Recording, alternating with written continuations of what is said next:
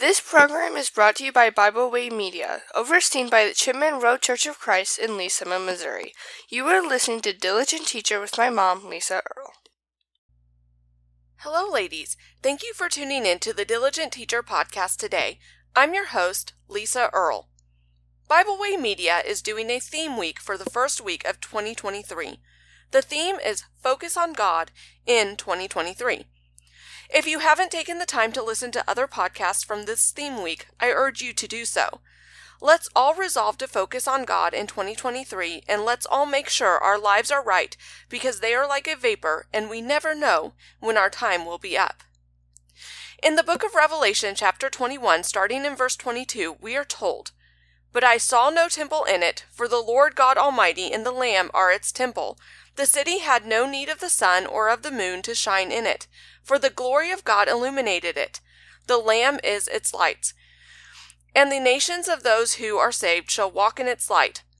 And the kings of the earth bring their glory and honor into it. Its gates shall not be shut at all by day. There shall be no night there. And they shall bring the glory and the honor of the nations into it. But there shall by no means enter it anything that defiles or causes an abomination or a lie, but only those who are written in the Lamb's book of life." This was a vision of heaven seen by the prophet John. What makes this so spectacular to me is that there is no need of a worldly light source, because the glory of God and Jesus are its light. While we may picture this, and it is described in a corporeal way, be assured that this will be completely different and more glorious than any of our imaginings. Do you want to go there and see this? Do you want to be in a place for eternity that needs no sun or moon? Do you want to see the glory of God and live where there is no sadnesses or tears or embarrassments to endure? That is what the Revelation writer is talking about. That is what he is telling us. We can live in that place for eternity. But verse 27 gives us a warning. It says that there shall by no means enter into heaven anything that defiles or causes an abomination or a lie, but only those who are written in the Lamb's book of life. And here lies our topic for today. In order to be one of those written in the Lamb's book of life, we have to focus. The word focus is defined as directed attention. If we are focusing on God in 2023, we are directing our attention towards Him. We are thinking about Him, what He says, what He wants for us, and what we need to do in order to be pleasing to Him and receive the crown of life. There are several times that Paul speaks of this life as a race that he himself ran. In 1 Corinthians 9, he tells us to run in such a way as to obtain the prize. In 2 Timothy 4:5, he said that he had fought the good fight, finished the race, and kept the faith. The Hebrews writer also speaks of a race in chapter 12, verse 1, when he said, "Therefore we also, since we are surrounded by so great a cloud of witnesses, let us lay aside every weight and the sin which so easily ensnares us, and let us run with endurance the race that is set before us." And why would these writers compare our lives to a race? Runners have to have focus and endurance. They have to keep running through whatever obstacles come their way, be that a stitch in their side, legs that feel like they are going to fall off, foot pain, different types of surfaces they may have, traffic if they are in a city marathon, etc. The list goes on. There are many distractions that can tempt a runner to lose focus, but if they want to finish the race and get the prize, they have to keep their eyes on the end goal. Do you see the correlation between a Christian and a runner? The world, and really it is Satan, throws every kind of distraction at us in order to get us to lose our focus on God. He wants us to spend our time in other ways until we have no more time to dedicate to God. He wants us to lose the race. But we mustn't let that wily fox outwit us.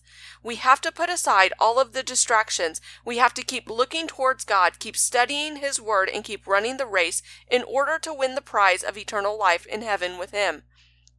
If we don't keep our focus, the prize will not be ours, and we will instead burn in a fiery pit along with Satan, who doesn't love us, who doesn't want what is best for us, and only cares about how many people he can take with him into his dungeon.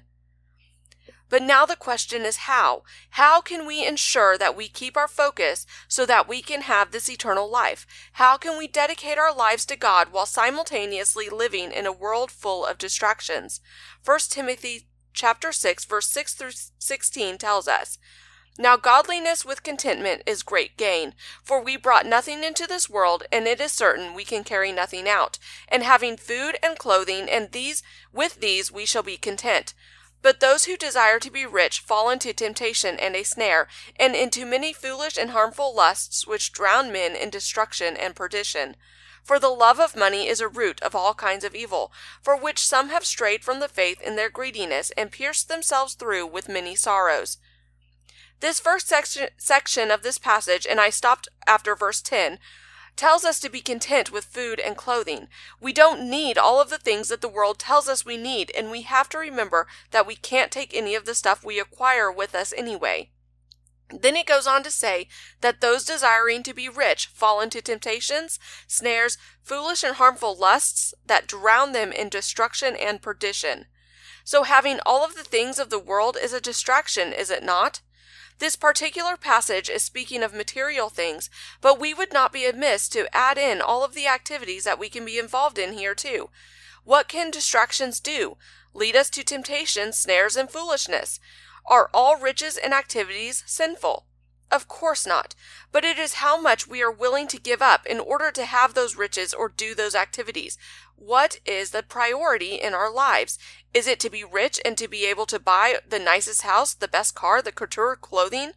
Is it to be the best athlete or actor or musician? Is the priority in sharing those riches or making sure to be pleasing to God when you are involved in those activities? Or is the priority to put God first above all of the riches and the things we can do? If we aren't putting God first, carving out the time for worship on Sundays, study and meditation on the other days, can we say we are distracted by other things? We have to really think about what we are doing with our daily lives and make sure the distractions are not interfering in our relationship with God. So how do we make sure to keep God first?